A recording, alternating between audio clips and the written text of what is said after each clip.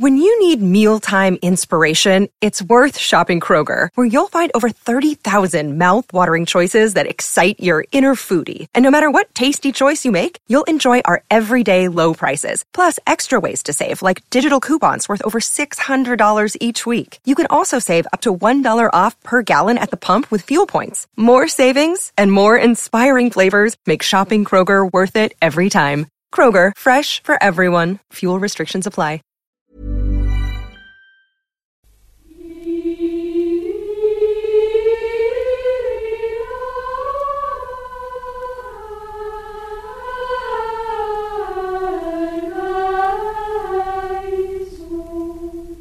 My definition, a simple definition of a priest, is one who celebrates the Eucharist for a community. One who follows up on that by preaching to a community and by organising the community towards service for that community. Well, I'd been in a boarding school, one of these diocesan seminaries, where there's more or less a tradition in the school, an unwritten tradition, unspoken tradition, that 50% of the students in the place would go into seminaries, either foreign mission seminaries or Maynooth. And there was no career guidance in that school, and I had no definite idea of what I wanted to do when I left school. So when the time came to leave school, instead of making a decision about a career, I decided, as it were, to prolong the secondary school period by just going on into a seminary. And it was a non-decision, in fact. But once in the seminary then, I say after about 6 months in the seminary, I realised that I had done something that had forced a decision on me and that I had to face up to it. So in the seminary, I decided that I wanted to be a priest.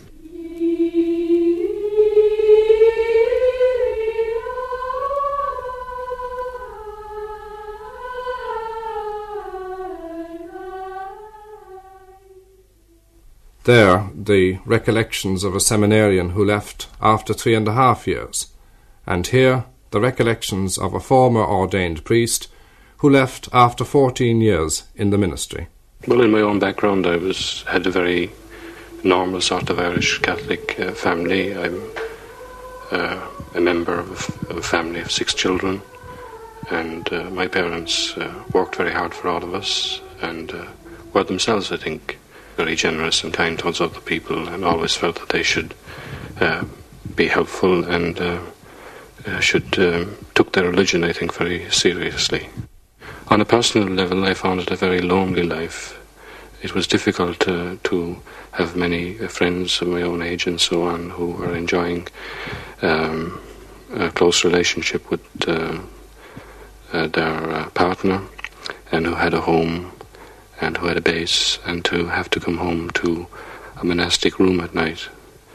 I found that quite bothersome, I must say. He is one of an increasing number of priests who are leaving.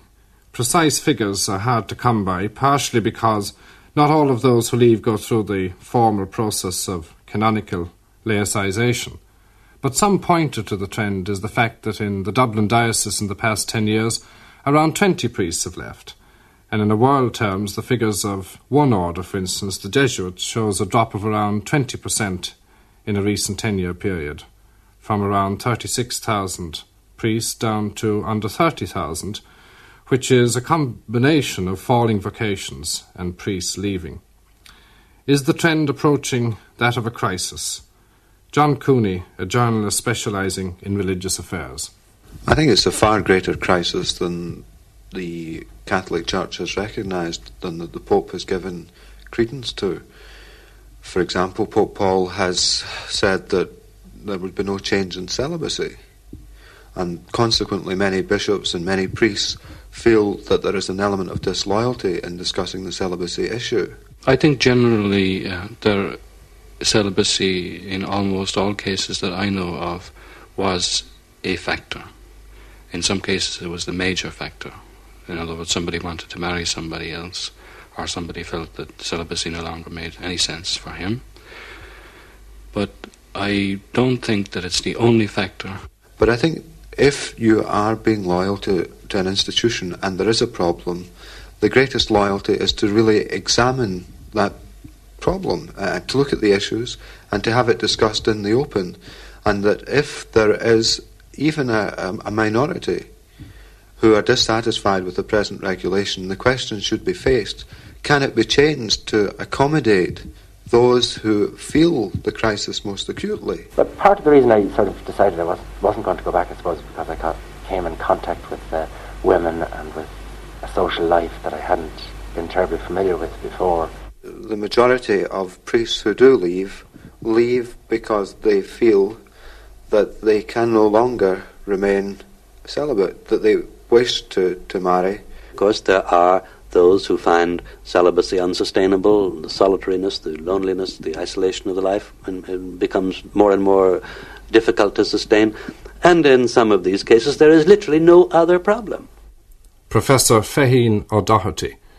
At the time, indeed, of the much publicised leaving of the theologian Charles Davis, who subsequently married, a story which was current in circles in Irish seminaries was that of the young seminarian who came to his superior and said, "Father, I think I'm losing my faith." And the superior replied, "What's her name?" But very often, of course, there's a complex of different problems simultaneously operating. Professor O'Doherty is director of the group of psychologists who specialise in the psychological assessment of candidates who offer themselves to the priesthood and to the religious life. Vocation is always specific. There is no such thing as a generic vocation to religious life or priesthood in general. It's always to this institute or to that diocese. So in order to have a vocation, the individual must be capable physically, psychologically, intellectually and morally of carrying out the works of the institute or the diocese he joins, and he must be capable of bearing the burdens of that particular vocation. For me, the contraception position taken up by the Holy Father and by the bishops was in a categorical denial, really, of my experience of people pastorally and in the confessional and so on, where I felt that there was a very definite place for the use of contraceptives within married life, where people were experiencing great strain. We now have at our disposal a battery of tests, a series of ways of assessing individuals. It's very much the same kind of assessment that goes on in any other psychological evaluation of personality. There is one major difference. If you're selecting, for example, into a particular profession or vocation, such as commercial airline pilot, you can predetermine in advance what we call the profile of the job. And so you can rule out all sorts of people: poor vision, lack of coordination, immaturity, etc., incapacity to handle mathematics or trigonometry and so on. Well, there's no such profile for the priesthood or religious life. Nevertheless, the assessment of the strengths and weaknesses of the personality is much the same. We do it by purely natural means, on a purely natural basis. We never say, and we never claim to say, who has or has not got a vocation to religious life or the priesthood. I felt at the time that it was a very idealistic way of life for me to undertake, a way of life that would give me the opportunity to help people, which I wanted to do, way of life which would offer me opportunities also with regard to my development, especially on educational lines, and that in general it would be a life in which I would be happy and where I could perform services for other people. All we say is that something of the order of perhaps 2.5% to 5% of all those who entered religious life and the priesthood in the past were and are now known to have been inadequate in one way or another. It may very well be that I was simply not made for it or not built for it. I feel that in myself, but I can't give you a psychological account of myself that could make any claims to objectivity in this matter. And the Holy See is well aware of this, so that from about 1935 onwards, but gathering force from the 1960s onwards, has been the insistent demand by the Holy See that the whole personality of the candidate be understood in so far as human devices can help us to understand anybody. In other words, with all the resources of psychology, psychiatry, and the allied disciplines. So that the insistence now of the Holy See has become so urgent that in one of the most recent documents, the document called Renovationis Causam, translated means in the interests of renewal. In that particular document, it has even been argued that psychological assessment is now mandatory. Now, we would not say that it's mandatory yet, for the very good reason that there aren't enough psychologists around to do the job. But insofar as it can be done, the onus is on the seminary rector or the head of religious order, the provincial or the general or the bishop, to ensure that he has the psychological evidence before him, which will indicate whether or not an individual is emotionally unstable, predisposed to mental illness, intellectually inadequate, a domineering, ruthless type, a solitary, antisocial type, and so on. We have a whole range of ways of evaluating individuals of this kind. Wanted to be as good a priest as I could be. Now, once the evaluation is done, then the psychologist's role is over. After that, it's the role and the obligation of the religious superior to decide whether or not, in the light of the evidence, this individual can and hopefully will sustain the obligations of the state he is undertaking. Well, as an ordained priest, I felt increasingly unhappy and dissatisfied in the kind of life that I had chosen. Not because I hadn't opportunities and was not free to help people, but because I became increasingly aware of the little amount of help that I could in fact offer. And also I began to become aware of many factors in church teaching and policy which I felt were positively unhelpful towards people. It is still possible that an individual who has all the resources of personality, all the strengths, all the intelligence necessary, it is still possible for such an individual later on in life to exercise his human freedom of choice and say, look, I'm just going. And he may find reasons which in his eye will justify his going. It's also possible that he may not be able to state clearly to himself, look, I am just exercising my freedom and I'm going. Because there is another mechanism that comes in, you see. The mechanism we call rationalization. He may have unknowingly, unwittingly, unconsciously even, decided to go, to leave. And then to make, as it were, a cushion for himself to step down on, he turns his decision to leave into a situation where he claims to be pushed. In other words, it's not he that's choosing to go, it's other people are pushing him out. And we have lots of cases of that. Now, there are many different ways in which people decide to go. Let me just try to illustrate some of them. The first is the case where an individual from the very start didn't have the resources of personality to carry through the obligations of prayer, sacrifice, celibacy, solitariness, preaching, ministry to others, and so on. There are always some of these around. Always. There always have been some in that. If you look, for example, into St. Paul writing to the Galatians and the Ephesians and the Corinthians, time and time again he's talking about inadequate personalities who were either seeking or had sought the ministry. On a personal level, I found it a very lonely life.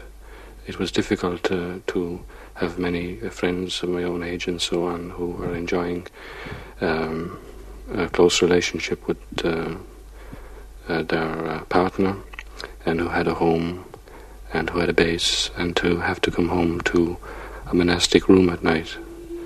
I found that quite bothersome, I must say.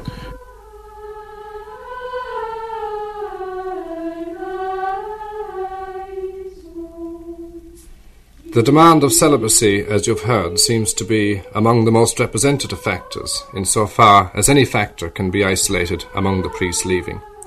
But it is difficult to determine the extent of this factor for a multiplicity of reasons, and not least because the sexual drive in the human personality may not express itself in a way obvious to most of us. A priest with a drinking problem may in fact essentially have a problem of unfulfilled sexuality, or he may simply have a drinking problem, or indeed he may have a problem with authority generally. Some available information may be a pointer to the extent of the demands of celibacy. A number of Dutch bishops, for instance, have expressed the wish to see the laws on celibacy changed, and there's been some publicised resignations from the Catholic priesthood involving subsequent marriage, as well as periodic demands for a change from minority groups of priests. Religious affairs journalist John Cooney. The majority of priests who do leave because they feel that they can no longer remain celibate, that they wish to marry. It's a wastage of manpower, because the most sensitive priests tend to want to develop relationships. If this is denied to them, then either they cut off some emotional aspects of their being, which means that they no longer can totally respond in various crisis situations, or they leave the priesthood and the Catholic Church loses some of its best men. Professor O'Doherty is familiar with this viewpoint. Always, of course, a minority of very vocal people keep shouting exactly what you've been saying. But always the answer is always the very same. And there has been no change in celibacy or in the obligation, and there hasn't been for 1,000 years. Well, not quite 1,000 years. The Council of the Lateran in the 12th century, I guess, would be the point of final determination of this.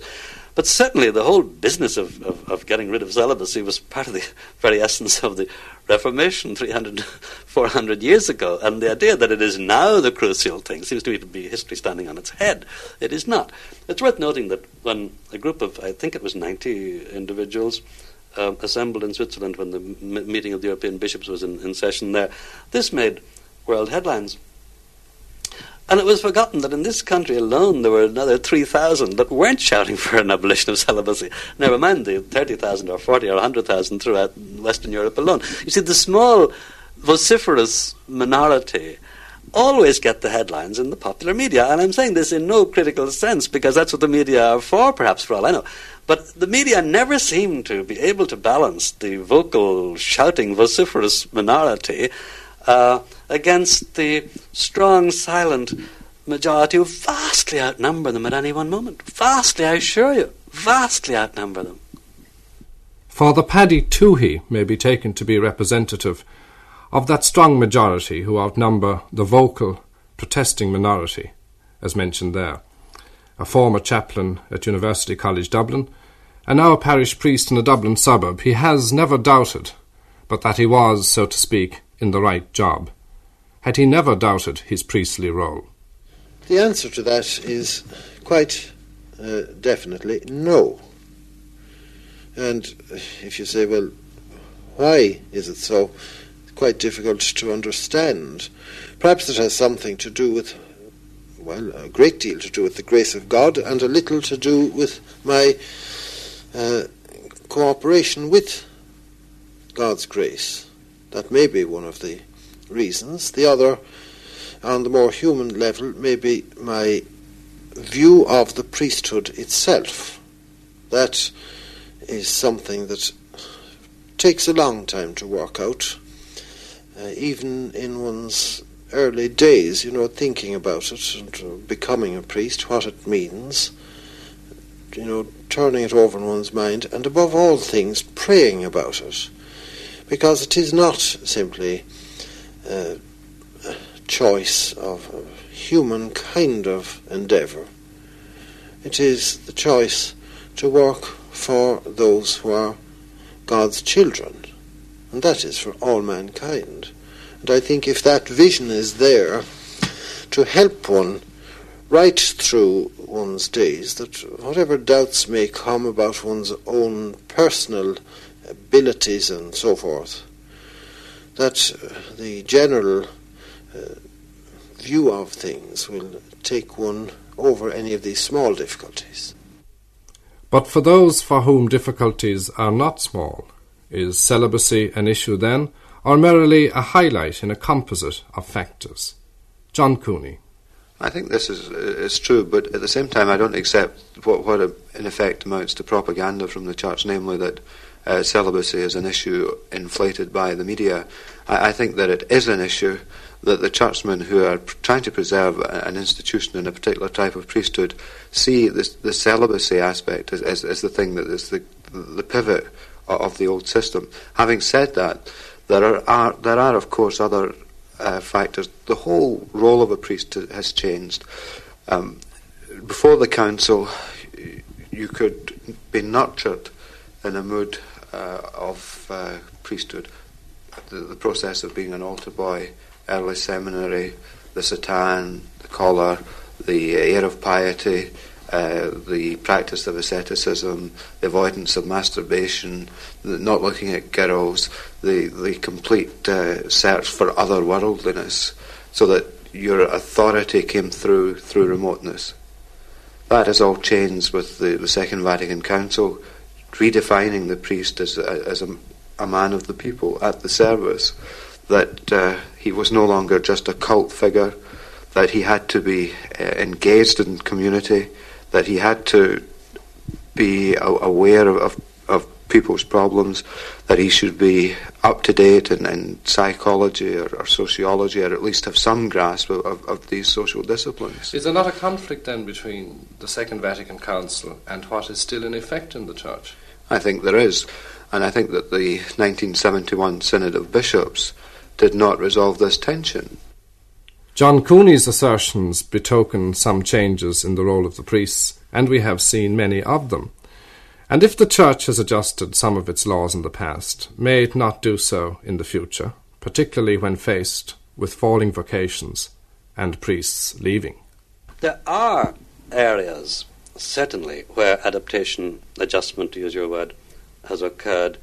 For instance, at one time, charging interest on money which was on loan was regarded as an evil thing. And then, gradually, of course, usury ceased to be one of the great cardinal sins. Now, this wasn't a case where something that was evil was suddenly made good. It was a case where an abuse by some individuals charging rates of interest which were crippling to the borrower, well, that practice came under control socially, and a reasonable rate of interest was seen to be part of the normal function of commerce. And at that stage, of course, it wasn't a question of usury that was wrong in the past being now legitimized, but rather a better discerning of what was excessive and what was not. Or again, one could say that the Church, in social matters, adapted to Republican-type government from monarchy, made its adjustment to bourgeois society as distinct from feudal and so on. All that is perfectly normal. But the idea that that can be generalized across the board and that almost anything can be adjusted and adapted is simply wrong. There are areas where that will simply not happen. In other words, the areas of the deposit of faith. And there are areas of the discerning of the wisdom of the Holy Spirit in the governing of the Church where it won't happen. Now, even in Africa, and I spent a good deal of time there with the bishops and missionaries of different times in Western Africa, East Africa, South Africa, and so on. There, of course, you find people saying that celibacy is not for the African. But the African is the very first to rise up in anger and denounce the white man for thinking that he can't sustain celibacy. Celibacy will not be revoked. The Holy Father has said so over and over again. And anybody that thinks he knows better than the Holy Father about this is simply not with it, you know.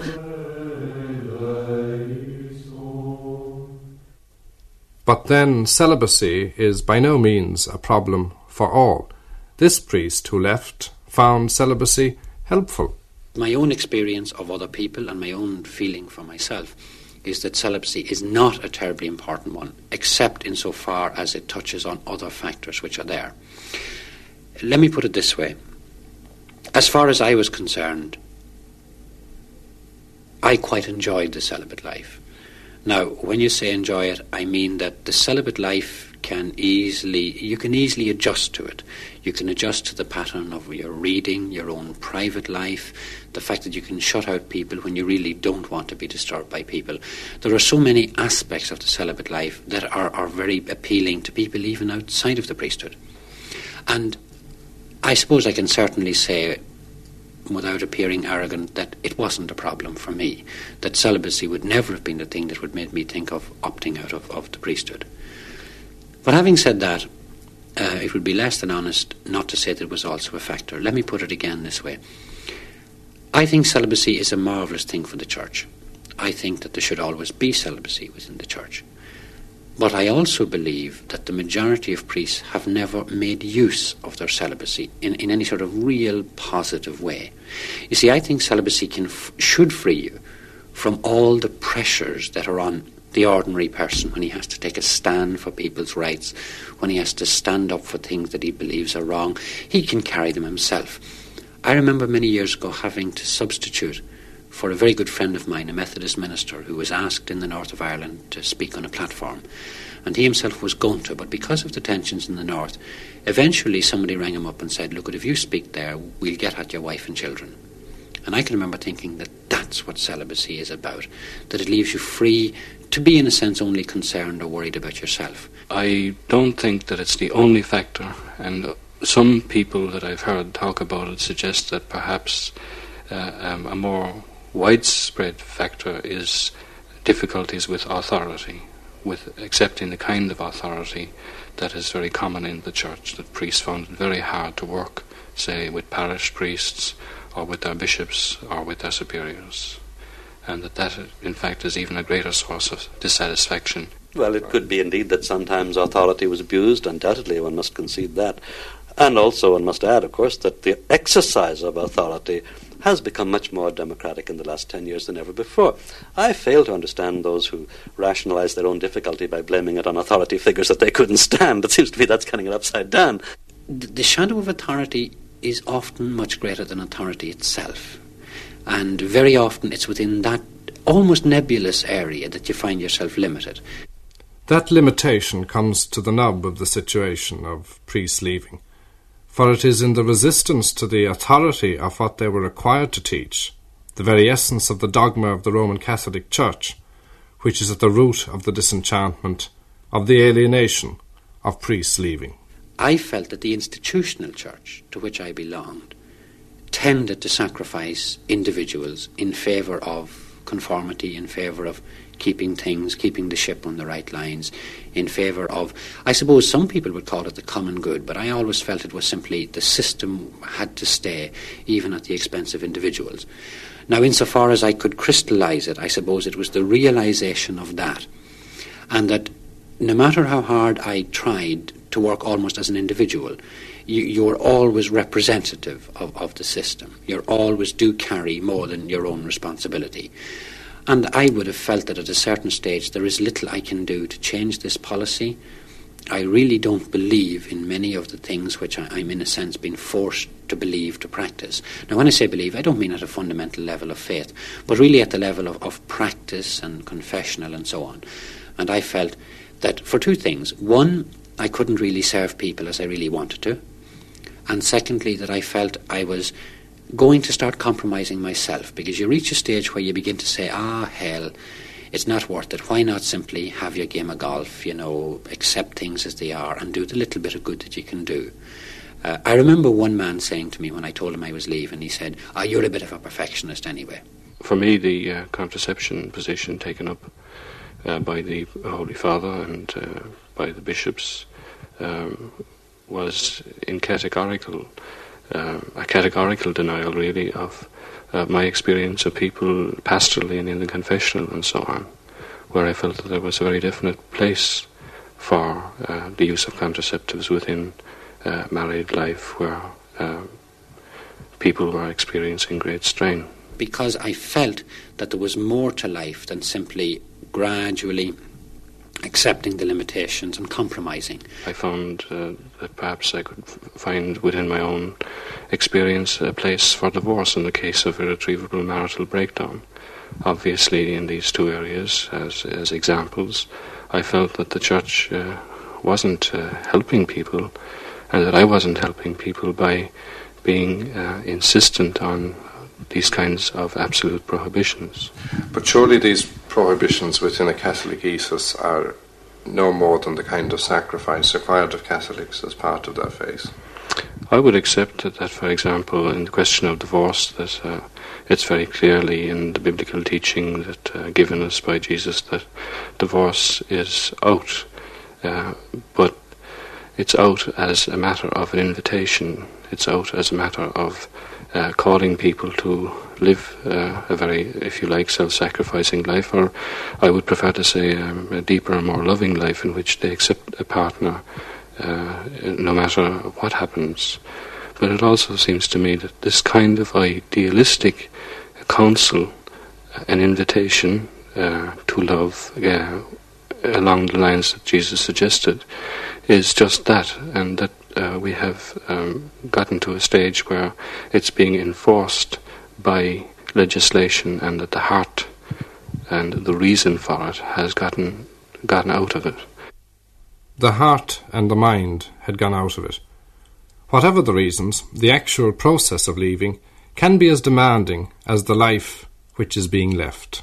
That realisation would come along for a long time. And then you're back down to the problem of, do I have the courage to follow through what that means? Because I think probably many men at some stage would realise those same sort of things, but you still need courage to make the step. I would say that it is probably painful for both of us to make the change, and that they find it perhaps a little difficult to see a brother departing, and I can understand that. Probably you're talking in terms of 20 full years of your life that a question mark has been put behind them, and you don't do it lightly. I would have felt that it might have been easier to stay on. Now, how do you get that sort of moral courage? I suppose you get it through prayer. You get it through trying to think through in the light of what God wants you to do. It seems like I'm not very well qualified by that training and experience to take up any interesting job easily. On the other hand, at other times I feel, that it was in fact a very good training, and it was a very good experience, and that my challenge to me now is to try and make the best use of it. Somebody whom I met and whom I loved helped me to sort of see, to have the courage and to move. And I had to tell my parents, which was a difficult enough thing to do, although they took it quite well. Then I had sort of 3.5 years of a gap in my life to fill. The friends I had grown up with had 3.5 years of social living that I had to catch up with. Fashions had changed a bit, I suppose, just a little bit. I found it very, very difficult to, having worn black for 3.5 years continuously, to come out and put on a blue shirt or to wear bright colours. I found it very, very difficult. When I meet people, for example, I'm maybe hyper-conscious of whether or not I'm going to inform them of my previous way of life and inform them of my present position. However, I found actually that honesty is the best policy, and that for the most part maybe this hypersensitivity will probably go away as time goes on. Time and patience with oneself and with other people seems to be the big cure here, really. In Belgium, there is an association of priests who come together to try and create an atmosphere, a climate where they can remain as a group, exchange their own ideas, discuss their problems, and readapt. Similarly in England, as regards how the church as an institution looks after priests. Apart from some initiatives in the Netherlands, I think that on the whole, once you decide to leave, the institutional church really just writes you off their lists. I have found it very difficult and traumatic, I must say. The trauma has been associated with the reaction of my family to the, or certain members of my family to this event, and also associated with the fact that I found it extremely difficult to get a suitable job. There are two distinct areas here, one which involves fulfilling work and the other which requires some therapeutic help in coming to terms with the world outside. It is significant perhaps that the one agency in Britain which helps in the process of adjustment offers specific help in areas of counselling, education, employment and psychological help.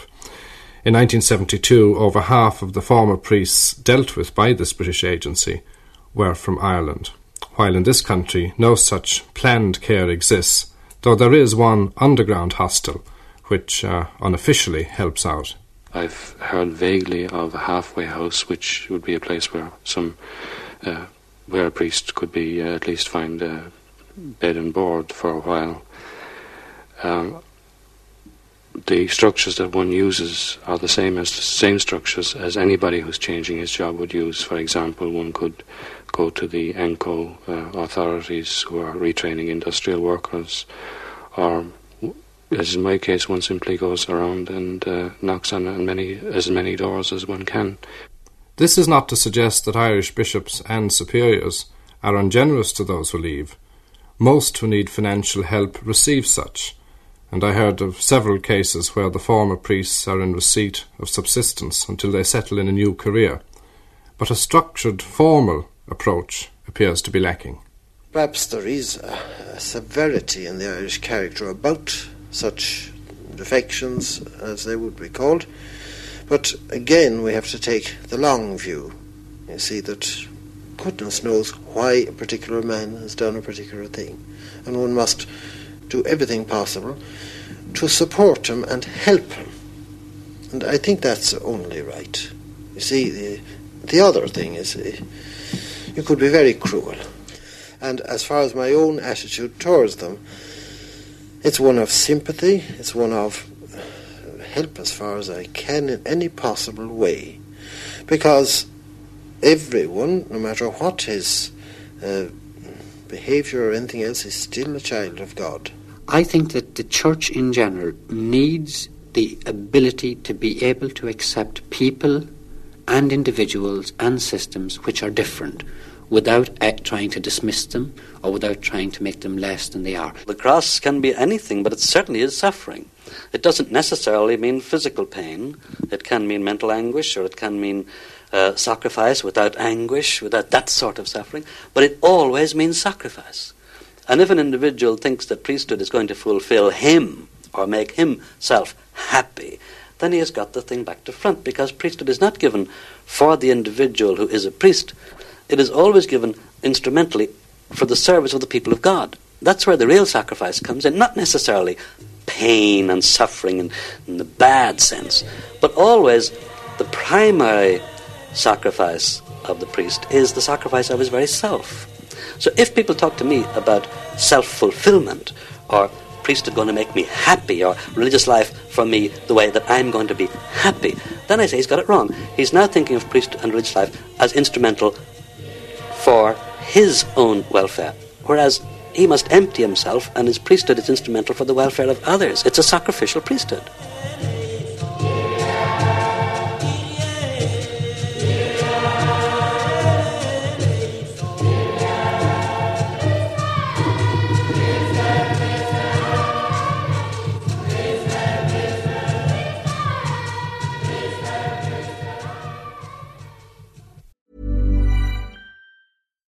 When you need mealtime inspiration, it's worth shopping Kroger, where you'll find over 30,000 mouth-watering choices that excite your inner foodie. And no matter what tasty choice you make, you'll enjoy our everyday low prices, plus extra ways to save, like digital coupons worth over $600 each week. You can also save up to $1 off per gallon at the pump with fuel points. More savings and more inspiring flavors make shopping Kroger worth it every time. Kroger, fresh for everyone. Fuel restrictions apply.